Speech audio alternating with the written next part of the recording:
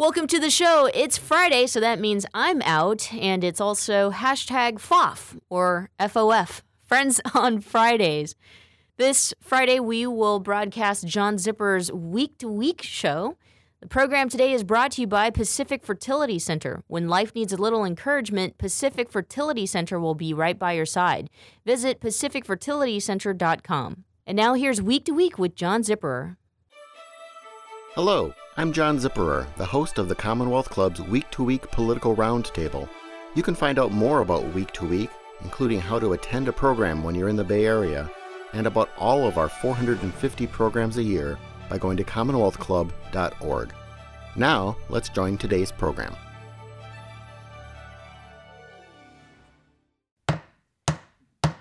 Welcome to the Commonwealth Club. I'm George Hammond, Chair of the Humanities Forum, which organized tonight's event.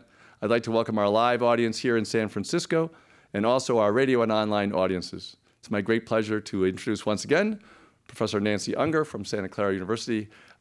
She's spoken here several times. She spoke about Belle LaFollette last time on her book, and she's a historian of progressive politics.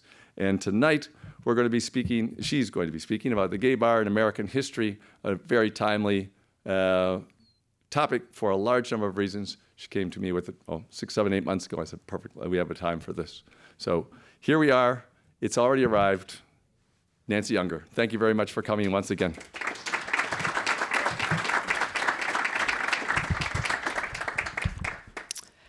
So it's a great pleasure to be back at the Commonwealth Club, and I want to thank George Hammond for arranging for me to speak, and I certainly want to thank all of you for coming. So in the early morning hours of Sunday, June 12th, 2016, a mass murder took place in Pulse, a gay bar in Orlando. And at 11 o'clock that morning, I was scheduled to give a talk to the humanist community of Silicon Valley. And my talk happened to be gay and lesbian history before the Stonewall riots. Well, it was a difficult day for everyone. But during the Q&A after my talk, a woman said, "Oh, I'm so glad you gave this talk." And she mentioned that her gay son had been killed on 9/11. And I said, "Are you Mark Bingham's mom?" He was one of the heroes on Flight 93 who co-led the rebellion that ended with the plane crash in Pennsylvania. Yes, she was Mark Bingham's mom. And I was so moved by our conversation that I went home and I thought, I have to do something. And when you're a big nerd like me, that means only one thing, that you sit down and write an op-ed that somehow shows the value of history. And so I wrote a piece on the importance of the gay bar in American history. And it got picked up by Ross Story, and then it got picked up by Time. And I was invited to give a talk on that history at the Birmingham Public Library. And I thought, really? Birmingham, Alabama? And it was very well publicized, and C-SPAN came and filmed it. And it's been broadcast nationally several times, and it's been watched almost 900 times online.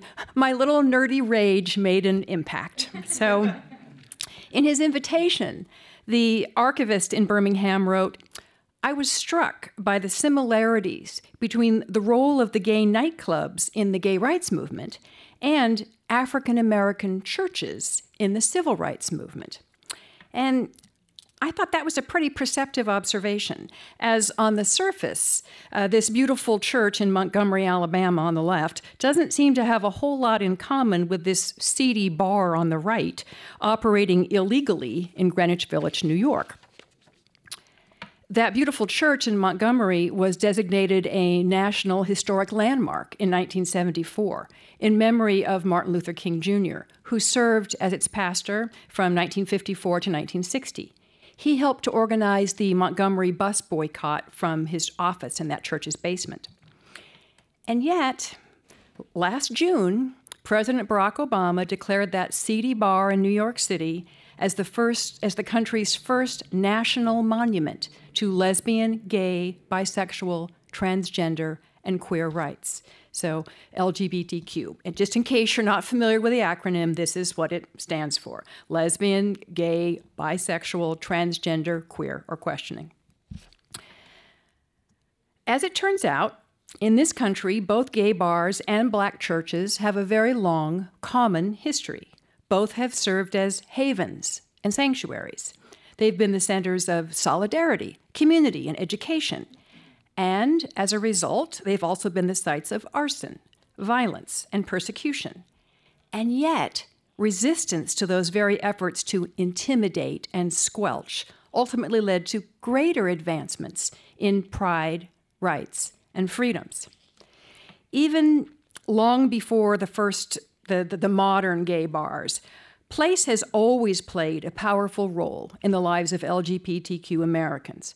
But today, we're going to focus almost exclusively on the evolution of gay bars and nightclubs and the many roles they have played in American history.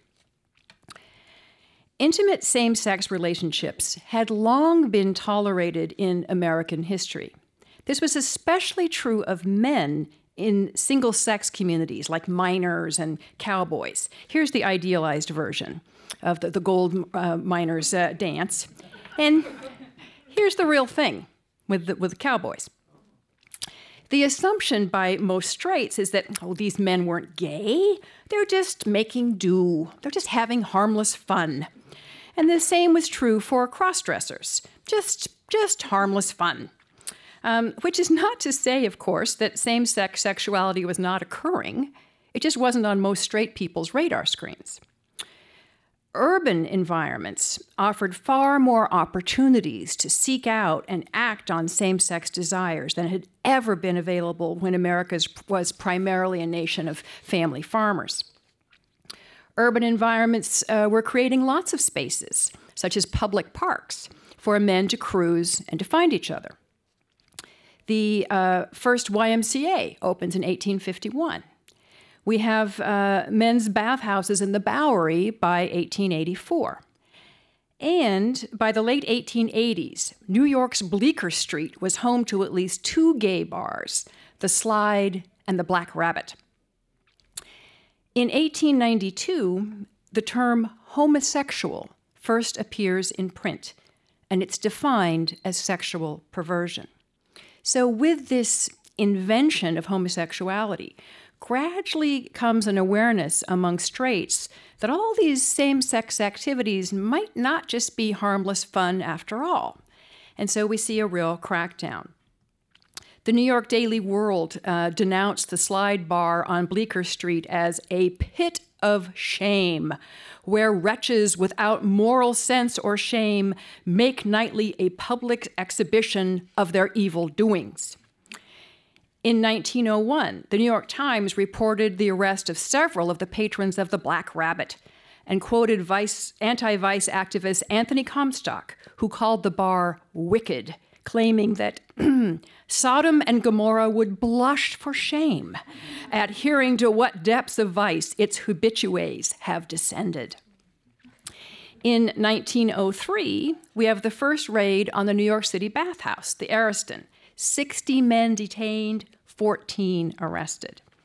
Now, New York was not the only place to feature early gay bars and clubs. They began to spring up in virtually every major city. The Dash opened here in San Francisco, for example, in 1908. Even rural establishments called barrel houses or juke joints, if they were remote enough, offered some opportunities for non-typical sexual behaviors, far from the prying eyes of the disapproving church-going establishment. These were by no means for homosexuals only, but they were the starting places for many women who would later become relatively open lesbian blues singers, including Lucille Bogan, author of the explicitly lesbian song BD Women's Blues, BD for Bull Dagger.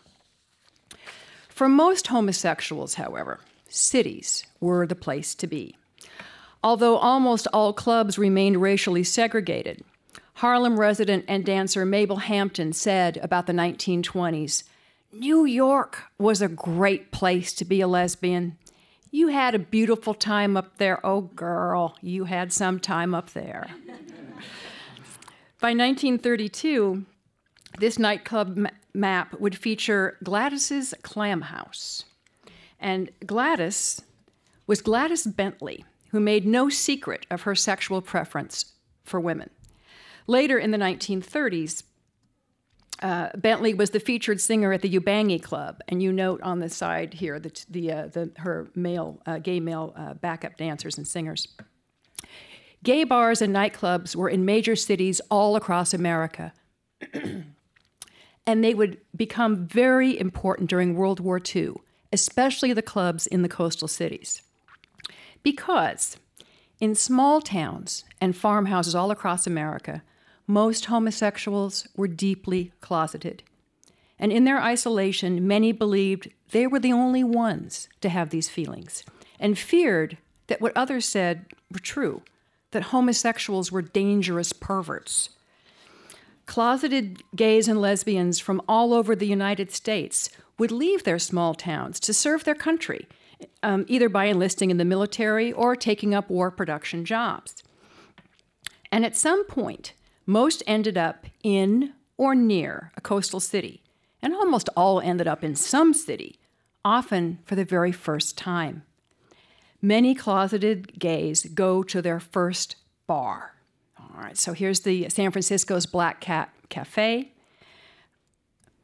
Many lesbians go to their first lesbian bar, and you'll notice that Gladys Bentley is still the headliner here, even though we're in the 1940s by now. They find that they are not the only ones, that there are lots of people who are atypical sexually and who are not perverted, dangerous criminals, deviants, but good, loyal Americans who are serving their country well in time of need. When the war is over, they don't want to return to their small towns and small town closets. Many settle instead in the urban areas where they first experienced some sense of self-acceptance.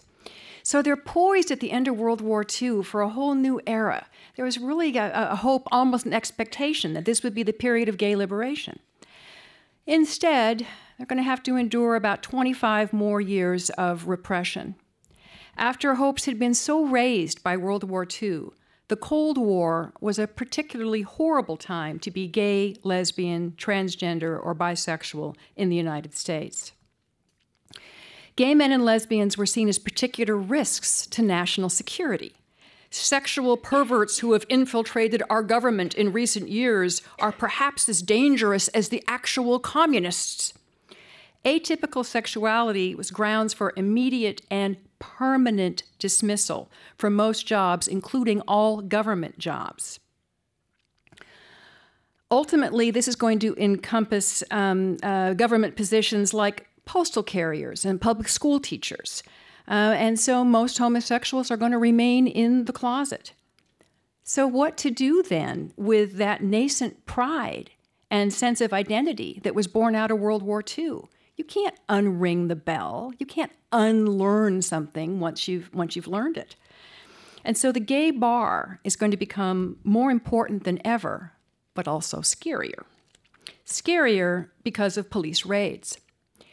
It was illegal to serve an alcoholic drink to a homosexual because they were deemed inherently disorderly. Remember that homosexuality itself is not only considered unnatural and immoral, it's illegal. And not just same-sex acts, but any same-sex conduct, like holding hands, could be deemed lewd and lascivious behavior. Now you can imagine what would happen if you got your name, or God forbid, your picture in the paper being arrested during such a raid. You'll note the headline here, 8 teachers, suburb principal seized. So if you're married, as most closeted homosexuals were, this is immediate grounds for divorce, with the spouse getting the sole custody of children. You're going to lose your job, lose your apartment, cut out by your church and by your friends. And that's even if the charges are dropped. If the charges are pressed, then you face the prospect of a jury trial. Virtually everyone facing a morals charge would plead to a lower misdemeanor, drunk and disorderly, for example, or pay a fine to get out of having to go to trial. You could also be committed to a mental hospital, and this was particularly true for young people, to be cured of your illness. This could involve electroshock therapy, and various forms of aversion therapy. We'll be back with more here on John Zipperer of Commonwealth Club right after this. Babe, I think we're ready. We're really doing this. Yeah, I'm ready for our family. So where do we start? Starting a family is a team effort, and when life needs a little encouragement, Pacific Fertility Center will be right by your side. As a unified team of the best fertility specialists, guided by the highest ethical standards, Pacific Fertility Center provides patients with compassionate fertility care. Visit pacificfertilitycenter.com. This is a true story about two best friends who fell in love and moved across the country to the city by the bay. After many years of dating, Jen and Jacqueline are now planning their dream wedding. It's a big moment in everyone's life when you say I do, especially when you can make choices for your authentic life and your loved ones too. Congratulations, Jen and Jacqueline. Live your authentic life. A special message brought to you by Weatherford BMW. Many nonprofits rely on events to raise money, create space for community gathering, and offer opportunities to network. But how many hours in a day do community leaders have when they're busy changing the world? Imagine your next event, gala, festival, or celebration professionally executed with creative ideas and ideals to match your community service. IDK is the community's trusted event production company. Visit idkevents.com for all your event production needs. Thanks for listening to the Progressive Voices Network, streaming the best in progressive talk 24/7. Keep the progressive conversation going on Facebook. Like us at facebook.com/progressive voices. On the Progressive Voices Facebook page, we update the stories that our hosts like Tom Hartman, Stephanie Miller, Bill Press, and Leslie Marshall will be talking about during their shows. And we share great news, commentaries, opinion pieces, and videos from all over the progressive world. Always progressive, always on. Be part of the progressive conversation. Like us at facebook.com/progressive voices. And now, back to the Michelle Meow Show. So getting caught in a gay bar was a really quick way to ruin your life. So why go? Gays and lesbians who came of age in the 1940s, 50s, and 60s speak over and over and over again of how they risked their reputations, their marriages, their families, their livelihoods by going to gay bars. Because the gay bars saved their lives. They kept them from despairing that they were the only ones, kept them from believing that society was right, that they were sick and criminal and would be better off dead. In the bars and nightclubs, they found hookups and one-night stands. They also found partners and lovers and friends and people who accepted them as they were. They didn't have to carry out the exhausting work of pretending to be straight. They could be themselves. And being true to yourself is very precious, and it's worth a lot of risk. Lesbians during this period suffered double discrimination. Even most gay men saw women as inferior. And in the days before widespread feminism, the lesbian bar was the truly rare place where women were not pressured to cater to men. A lesbian said of the 1940s, "We could throw off our girdles and dresses and high heels," which was the uniform virtually required of all women. Lesbians could wear pants and be free from straight men's unwanted sexual attention. The lesbian bar led to the creation of a whole alternate society and culture, and for many working-class lesbians, that was the world of the butch femme. Being rigidly butch or femme offered some surprising protections. It created roles for lesbians, told them how to dress, how to behave, and undercover cops posing as butches or femmes to try to get into lesbian bars were easily spotted. They were terrible at this and kept out. As one regular said of the lesbian bar, "That was my world, and the other world was not real." Now, an early legal challenge to homophobic laws grew out of the police harassment of the owner and patrons of San Francisco's Black Cat Cafe. The owner took the state to court, and in 1951, the California Supreme Court said, quote, "Something more must be shown that many of his patrons were homosexuals and that they used his restaurant and bar as a meeting place," close quote.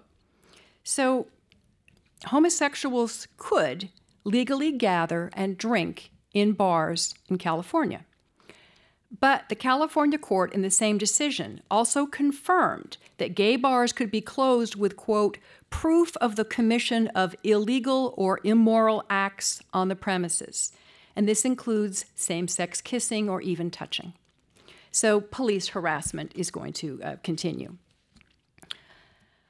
Also early in the 1950s, some very brave gay men and lesbians formed the organizations the Mattachine Society and the Daughters of Bilitis and began to fight back against government treatment. Bars increasingly became the settings for crucial battles in the campaign for gay rights, and perhaps the least known but the most important took place inside this bar. On April 21st, 1966, Mattachine staged a sip-in like a sit-in, only with drinks. They bring a photographer, and they announce to the bartender, I mean, it's a gay bar, but they announce to the bartender that they are gay men and they would like to have a drink.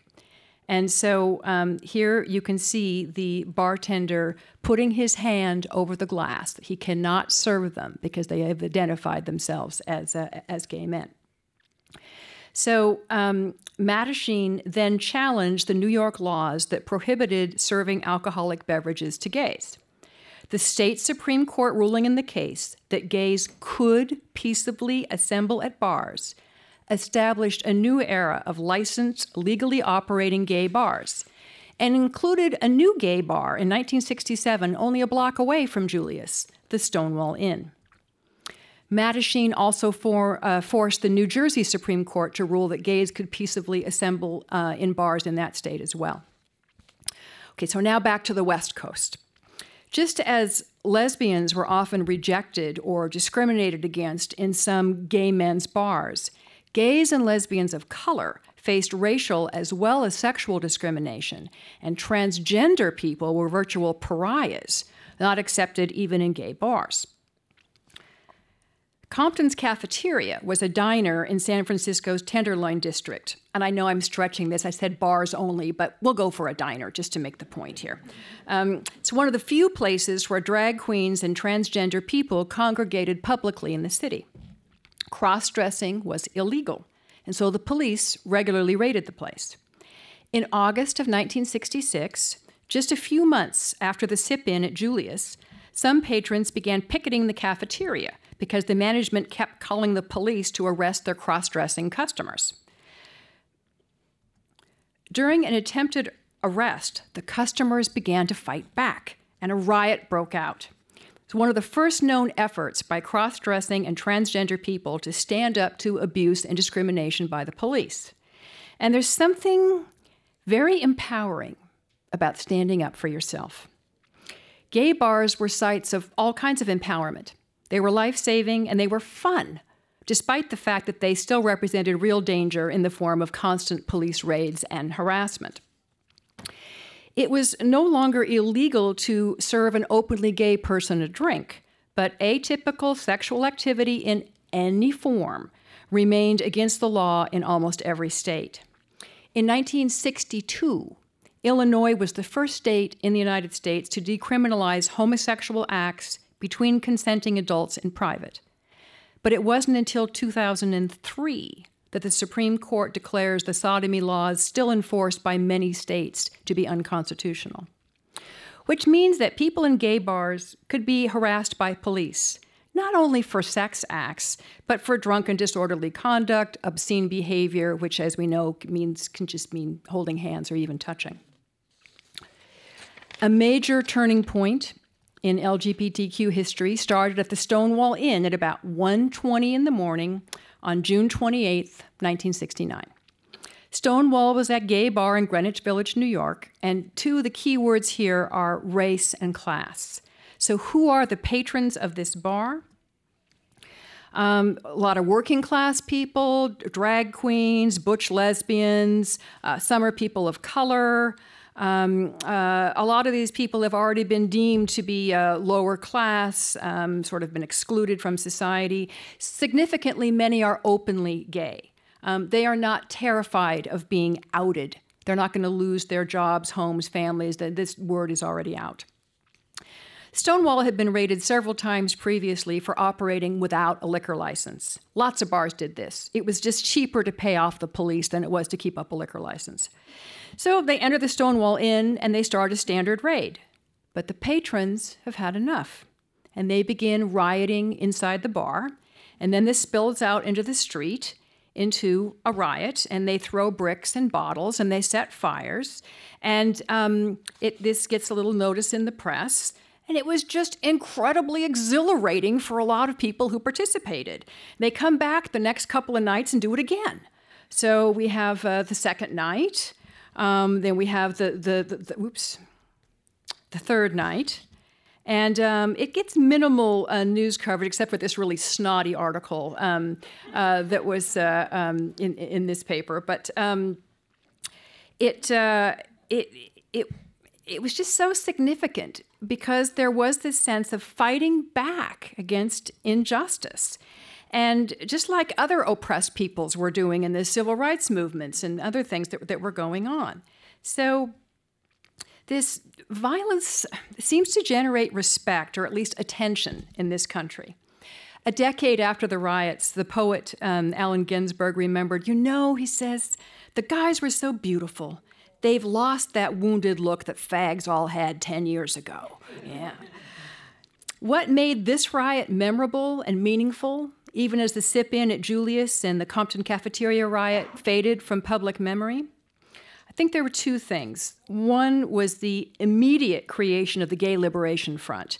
And this was very organized. It got a lot of media attention.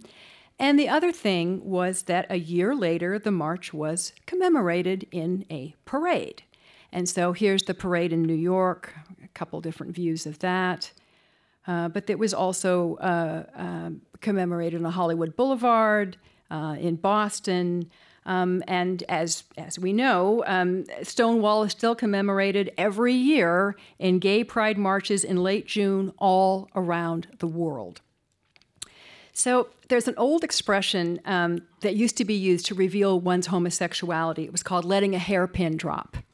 So Stonewall has been called the hairpin drop heard around the world, all right, as gays and lesbians come out of the closet.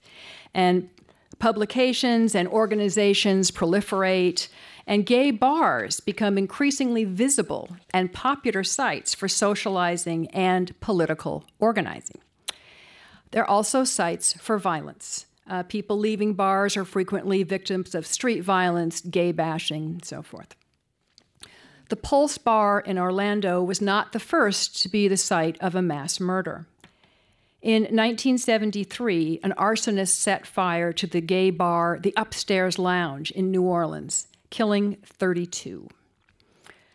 Despite the large number of fatalities, no politician, not the mayor or the governor, and certainly not the president, expressed sympathy or made any kind of statement.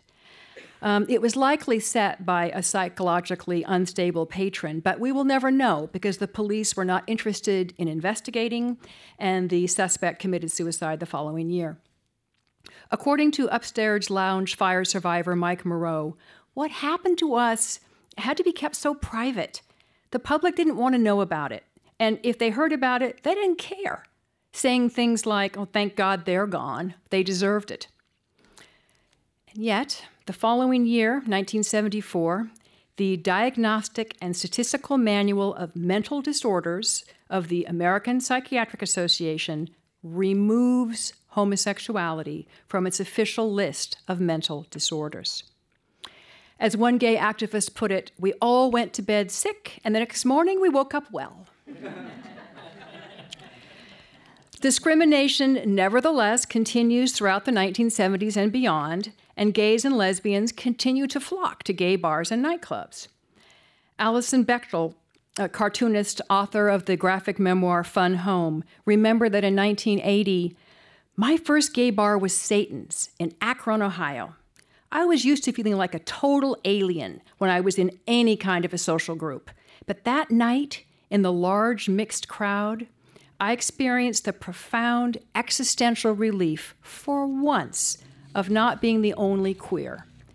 A year later, in 1981, I moved to New York. We'll be back with more here on John Zipperer of Commonwealth Club right after this. The Commonwealth Club is a unique organization that brings together people from a variety of backgrounds to explore important issues as a community. Sooner or later, everyone worth hearing comes to our stage. From Marga Gomez to Richard Chamberlain, from James Hormel to Kate Kendall, leading thinkers, activists, politicians, and artists have come to the Commonwealth Club of California. Ted Olson and David Boyes came here to discuss their winning legal strategy for same-sex marriage. Jason Collins talked about gay athletes. The Sisters of Perpetual Indulgence discussed activism and good works. Actor and director Rob Reiner explained how he got Hollywood behind same-sex marriage. Barney Frank described what it's like to be gay at the highest levels of Washington. From healthcare reform to transgender rights, from immigration to gay-owned businesses, it's all at the Commonwealth Club. And that's still just a portion of the 450 programs we present every single year, with new programming nearly every single day. Be a part of the conversation. Learn more at commonwealthclub.org, download our free app in iTunes, and join us in person the next time you're in San Francisco. The Commonwealth Club of California puts you face to face with today's thought leaders.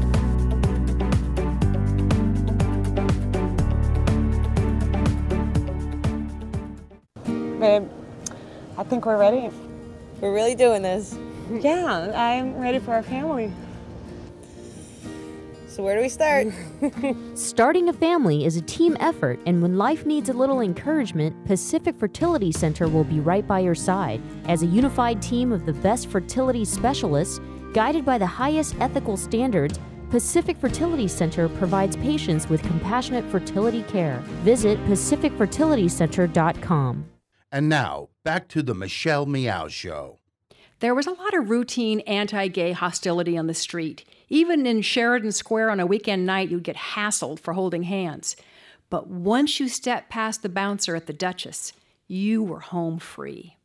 The bar had its own perils, but it afforded me the space just to be, with my guard down, and that was salvational. A year after Bechtel started going to the Duchess, some of its patrons staged a protest of the ongoing harassment by the liquor board. So why be so protective of a bar? And I thought this sign this sign outside a gay bar. In here, all your gay bar dreams come true. Out there, disappointing real life. A huge crisis hit the gay community in the early 80s, the HIV/AIDS crisis. And in many cities, the bathhouses were closed as ground zero for spreading the disease. And so, gay bars become some of the most important centers for not only sharing information about safer sex practices, but for planning protests, in particular, demanding that the government quicken the pace of the development and testing of new drugs. Many gay bar patrons became members of ACT UP, AIDS Coalition to Unleash Power. Potter and designer Jonathan Adler remembered being in a gay bar in Providence, Rhode Island, a city long known for being a center of gay culture. He was, quote, frivolously dancing to Bronski Beat. In walks a dude from New York who was a member of ACT UP, wearing a leather jacket that said, "Don't tread on me." It was a defining moment for me. It was about gay empowerment. It was about not getting messed with, and it was about the importance of addressing an existential crisis head on. I moved to New York the next year. Throughout the height of the HIV/AIDS crisis and epidemic, and even today, gay bars and nightclubs continue to play a crucial role in the lives of LGBTQ Americans. Author Andrew Solomon remembered, ease and dignity had seemed incompatible with my gayness until my sweaty June bar visit set me on a new path, one that much later led me to marrying my husband, having our children, and becoming an activist for LGBTQ rights. CNN anchor Don Lemon remembered, I was deeply closeted in college. Everybody was. It was the 80s. It was the South. And people didn't come out then as quickly as they do now. After I finally built up the liquid courage to do it, to go to a gay bar in Baton Rouge, I never turned back. It was gay heaven. I didn't have to pretend anymore. I was finally at home. Television host Andy Cohen said even of the 1990s, it was quite literally like stepping into another world. It's where I built a community of friends. Pre-internet, gay bars were integral to our social development. They were an escape from the often unfriendly outside world, packed every night of the week, and everyone inside was a friend. According to actress and musician Carrie Brownstein, a gay bar is ours. It's ours like putty. It's ours like clay. The environment is both ridiculous and profound, but we get to decide when it's one or the other, or both, or neither.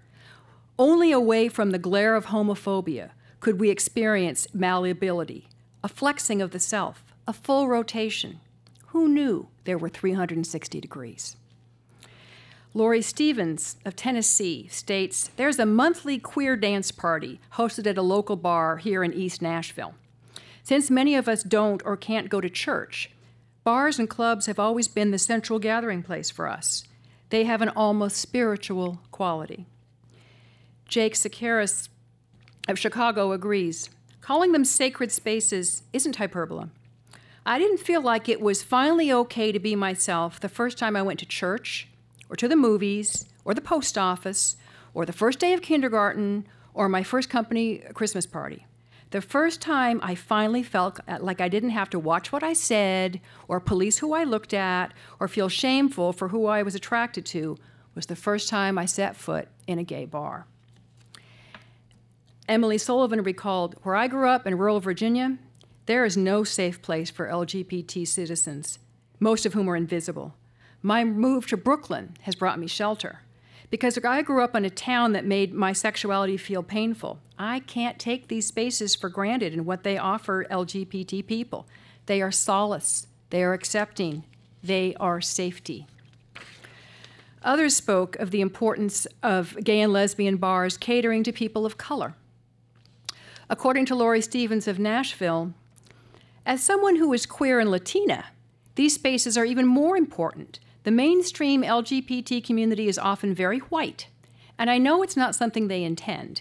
We don't get a lot of LGBT white people standing up and saying things like, immigration is an LGBTQ issue, even though it is. A lot of the people who were killed and wounded in Orlando were identified as immigrants, some of them undocumented. That's a whole other level of barriers for these families.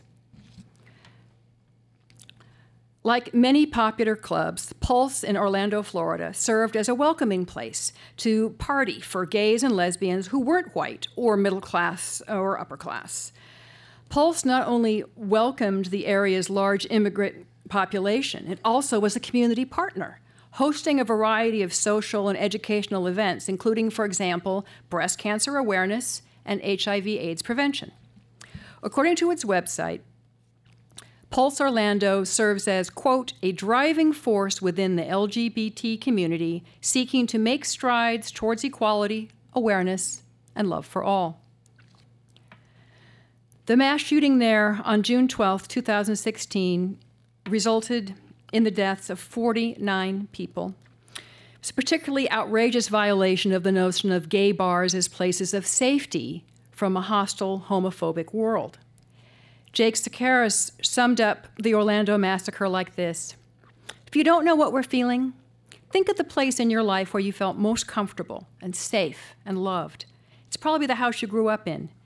Now imagine someone burning that house to the ground with your family inside because he hates you. That feeling is pretty close to how we feel right now.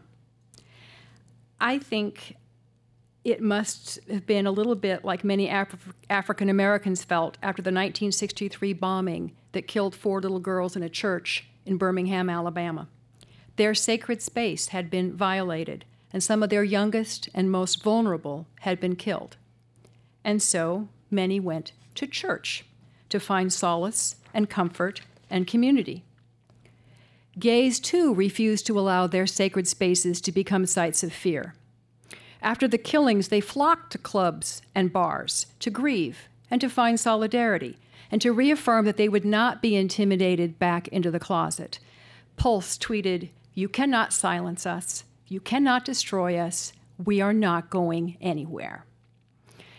A survivor of the upstairs lounge arson fire said, "To see the outpouring of love and support for these poor Pulse families, see that what they have gotten is fantastic. They are hurting the same way that we hurt, but at least they know that the world supports them and understands their grief." He continued, "President Obama actually addressed the nation, which I thought was very moving.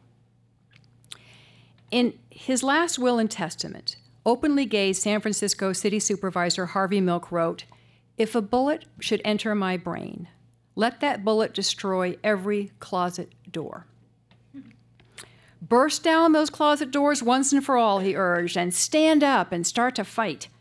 The attack on Pulse provoked the same kind of response that followed Milk's assassination.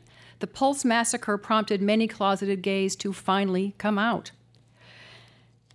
Some today are worried about the future of the gay bar. Shortly before the massacre at Pulse, I gave the keynote at a gay conference in San Francisco, talking about the importance of place in gay and lesbian history.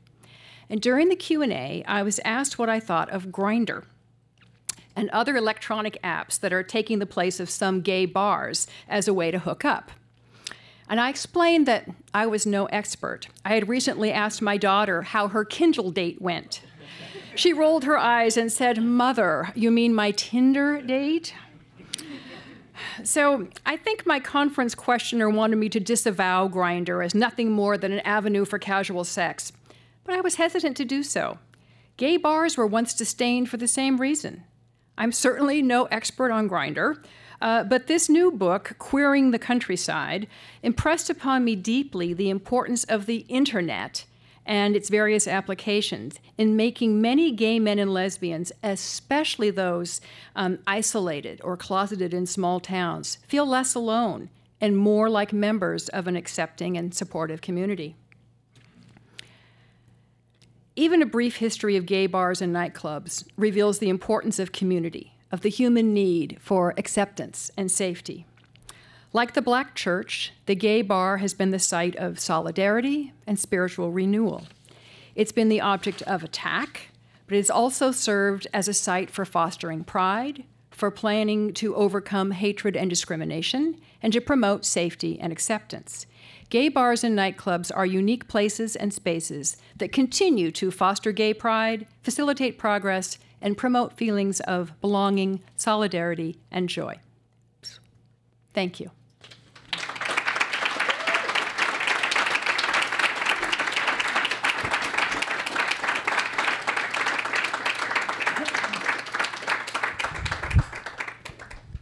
And I'd like to remind our audiences online and on the radio that they're listening to Professor Nancy Unger speaking about the gay bar in American history at the Commonwealth Club in San Francisco. So it's time for questions. Who would like to ask the first question? In your research, did you hit upon the negative influence of alcohol and drugs in the many gay bars? Sure. No, that's a really good question, and that this was one of the biggest problems that a lot of gay men and lesbians came across is, alcoholism, particularly in earlier years when they were so oppressed and so forth, it was a real problem. If you don't go to the gay bar, what do you do then? So there were particular chapters of AA and so forth. But yeah, alcoholism was a real issue. And I think today any bars are a little more likely to be, you can go there and not drink. But it's a real temptation if you're an alcoholic. So it was a real problem. It sort of facilitated alcoholism for some people, and then once they couldn't drink anymore, kind of didn't have a place to go. So yeah, it was a real issue. It continues to be a real issue. Has history passed this? I live in Marin, for example. At one point, there were 5 gay bars. There are none now. And I don't think there ever will be. There's no need to be. The population is probably 10% gay. And I wonder if the net and the much larger acceptance has displaced much of the purpose that bars once served. I think it absolutely has, and I read 2 types of articles. One that is bemoaning the loss of all of these very specific things. A couple of my lesbian friends take these lesbian cruises, and there used to be lots of them because it was the only place they could really relax, take a vacation. They said, they're really dwindling because they can go take vacations all kinds of places. So so there are those who are saying, oh, this is terrible. We're losing this part of our history, and others saying, isn't this wonderful that we don't have to be ghettoized in that way? It's a little bit the same kind of crisis I think that's been going on, for example, for historically black institutions. They're really glad that schools are integrated now, but the Morehouses and so forth are sort of facing a crisis in the same kind of way. So I think it's two sides of the same coin.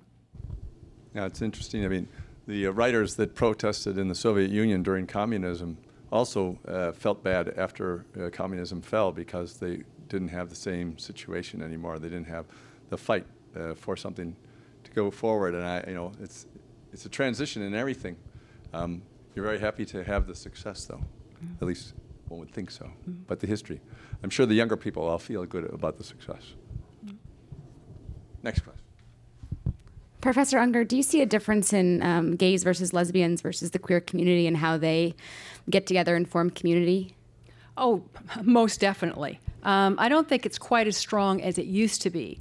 That there was a real divide for a very long time, and I think a lot of that came from this country was very divided, very clear that men are this way and women are that way, and I think that gay men and lesbians are no less vulnerable to those kinds of assumptions as well.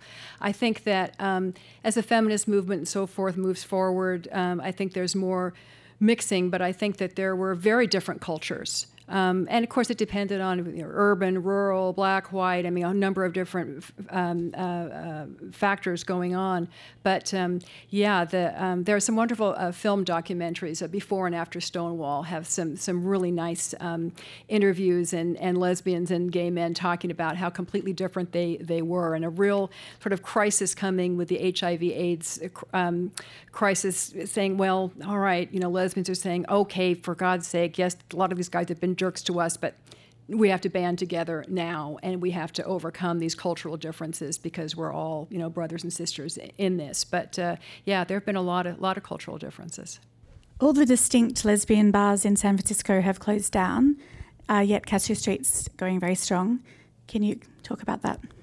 About why? I'm not sure I have a good answer to that question. I don't know if it's a matter of that there were, and perhaps you can enlighten me, were there fewer lesbian bars compared to men's bars strong? It may just be a proportional change. So, but I know this is true in major cities all over the country. That the bars are closed. I mean, there are still some that are going strong, but overall the numbers are dwindling. Yeah. So, Mom,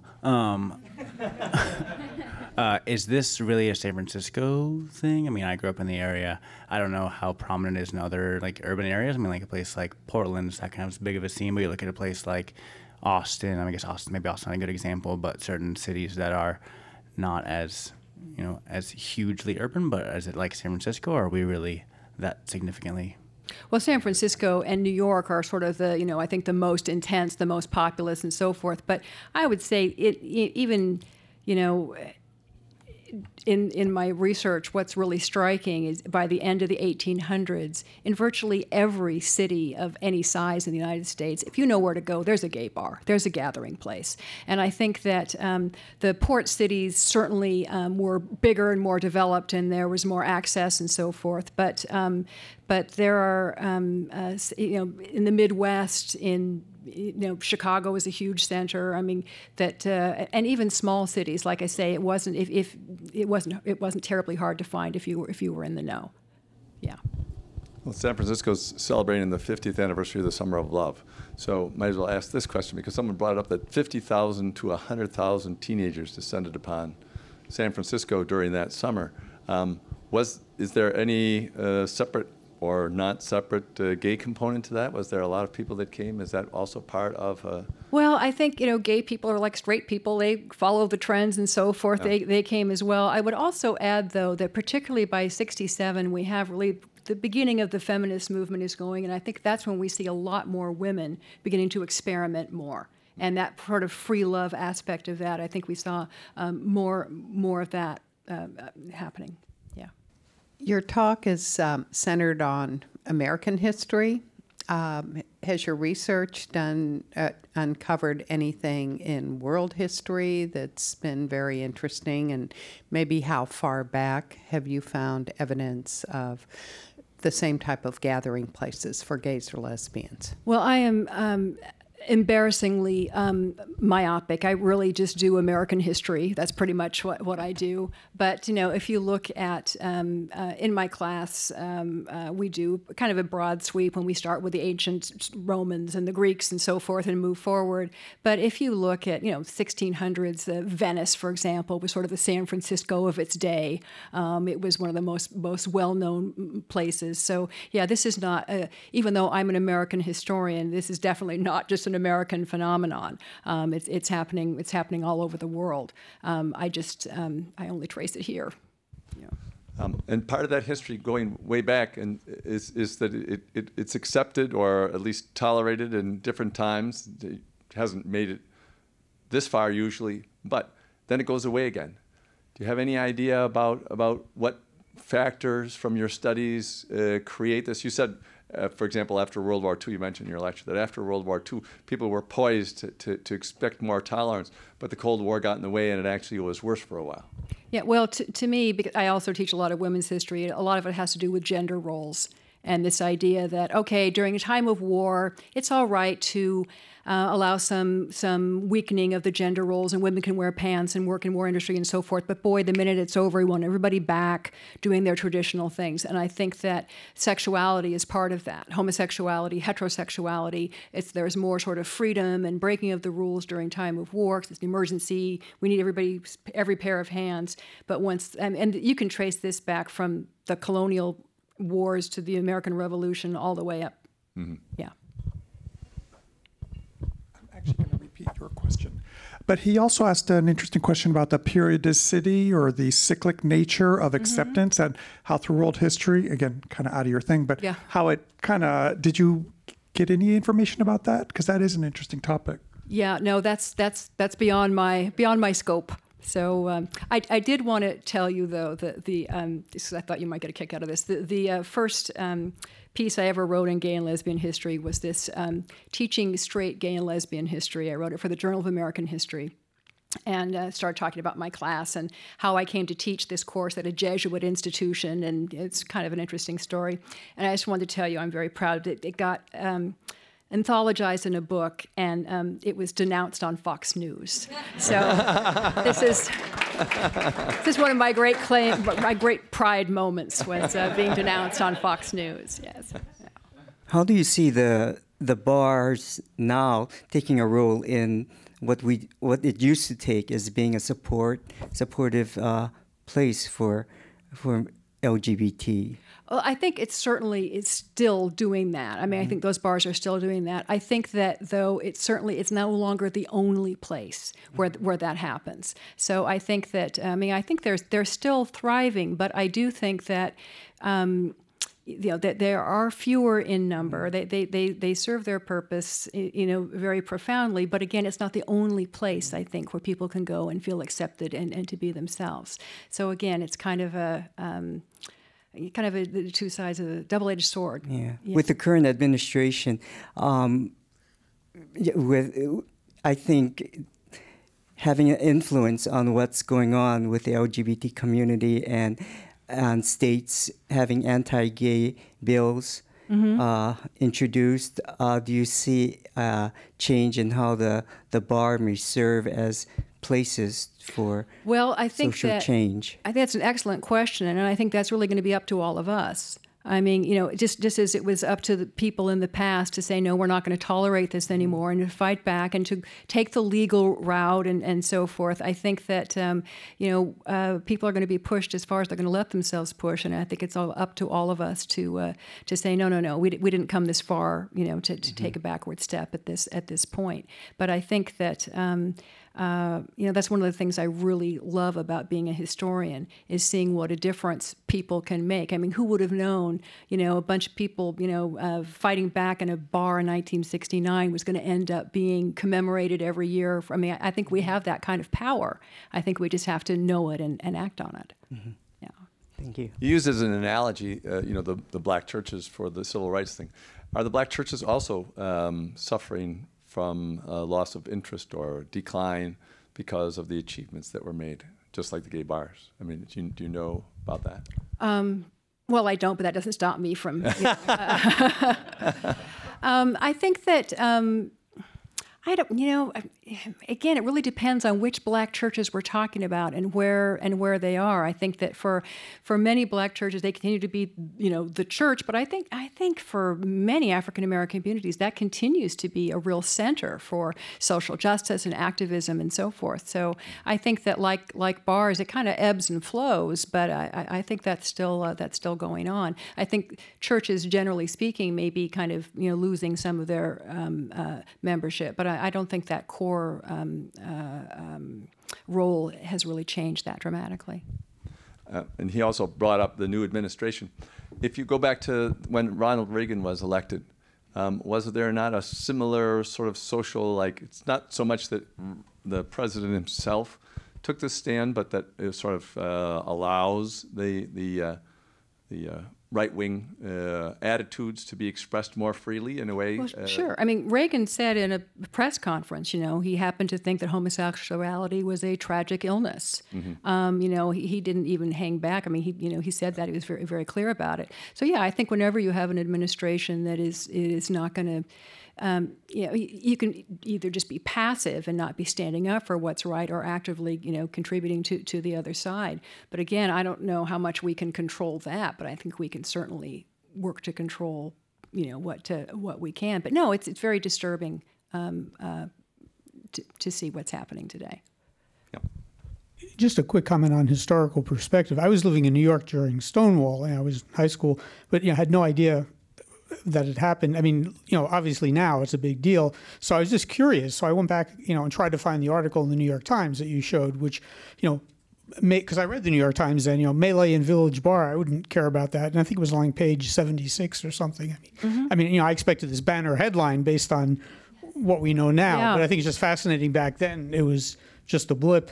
Yeah, no, it was just a little blip. And I was on a business trip with my dad in New York at that time. I'm 61, so I was 13, or almost 61. I was 13 at the time, and it was a big deal because Judy Garland had died. That was the big story, and that's what I remember about it. So, but yeah, no, it's like a lot of things. You have to really dig for those little stories. But it did grow. But again, I do think, as I already said, it's really interesting that I think the parade, more than anything else, is what made Stonewall memorable. That was what really got it going. And I think people today, a lot of my students march in pride parades. They have no idea what they're commemorating. They just go because it's the parade. But we know, and I think that's really a powerful thing. Do you think the proliferation of gay organizations, LGBT organizations, has drawn people away from bars? Many of the things, the interactions that used to occur at bars, occur in clubs. I'm president of 3 of them. Your campus has a number of LGBT organizations. I spoke with one about 2 months ago, and along with that, younger gay people can more easily begin to express themselves long before they would be of drinking age, and so they never even get to where the bar was their entry into gay life. I think you're making a really good point that by focusing just on the dwindling of the gay bars, it makes it sound like there's a dwindling of gay activism or power. And I think you're exactly right that it's available all over the place, so many different venues. And I think most of us know our sexuality long before we're of drinking age. And you're right, there are so many different venues, places to go, opportunities for fellowship, to find other people, and so forth. So that also is, I'm really glad that you made that point. Yeah. Thank you very much, Professor. That was a Thank you. Great history.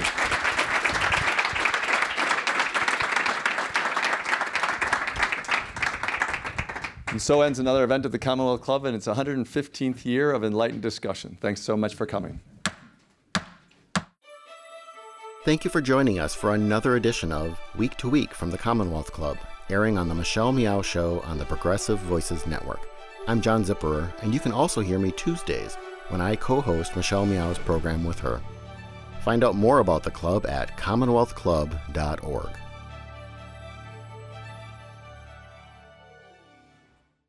Thanks so much for tuning in today. For more on us and other programs or podcasts you might have missed, you can head to michellemeow.com.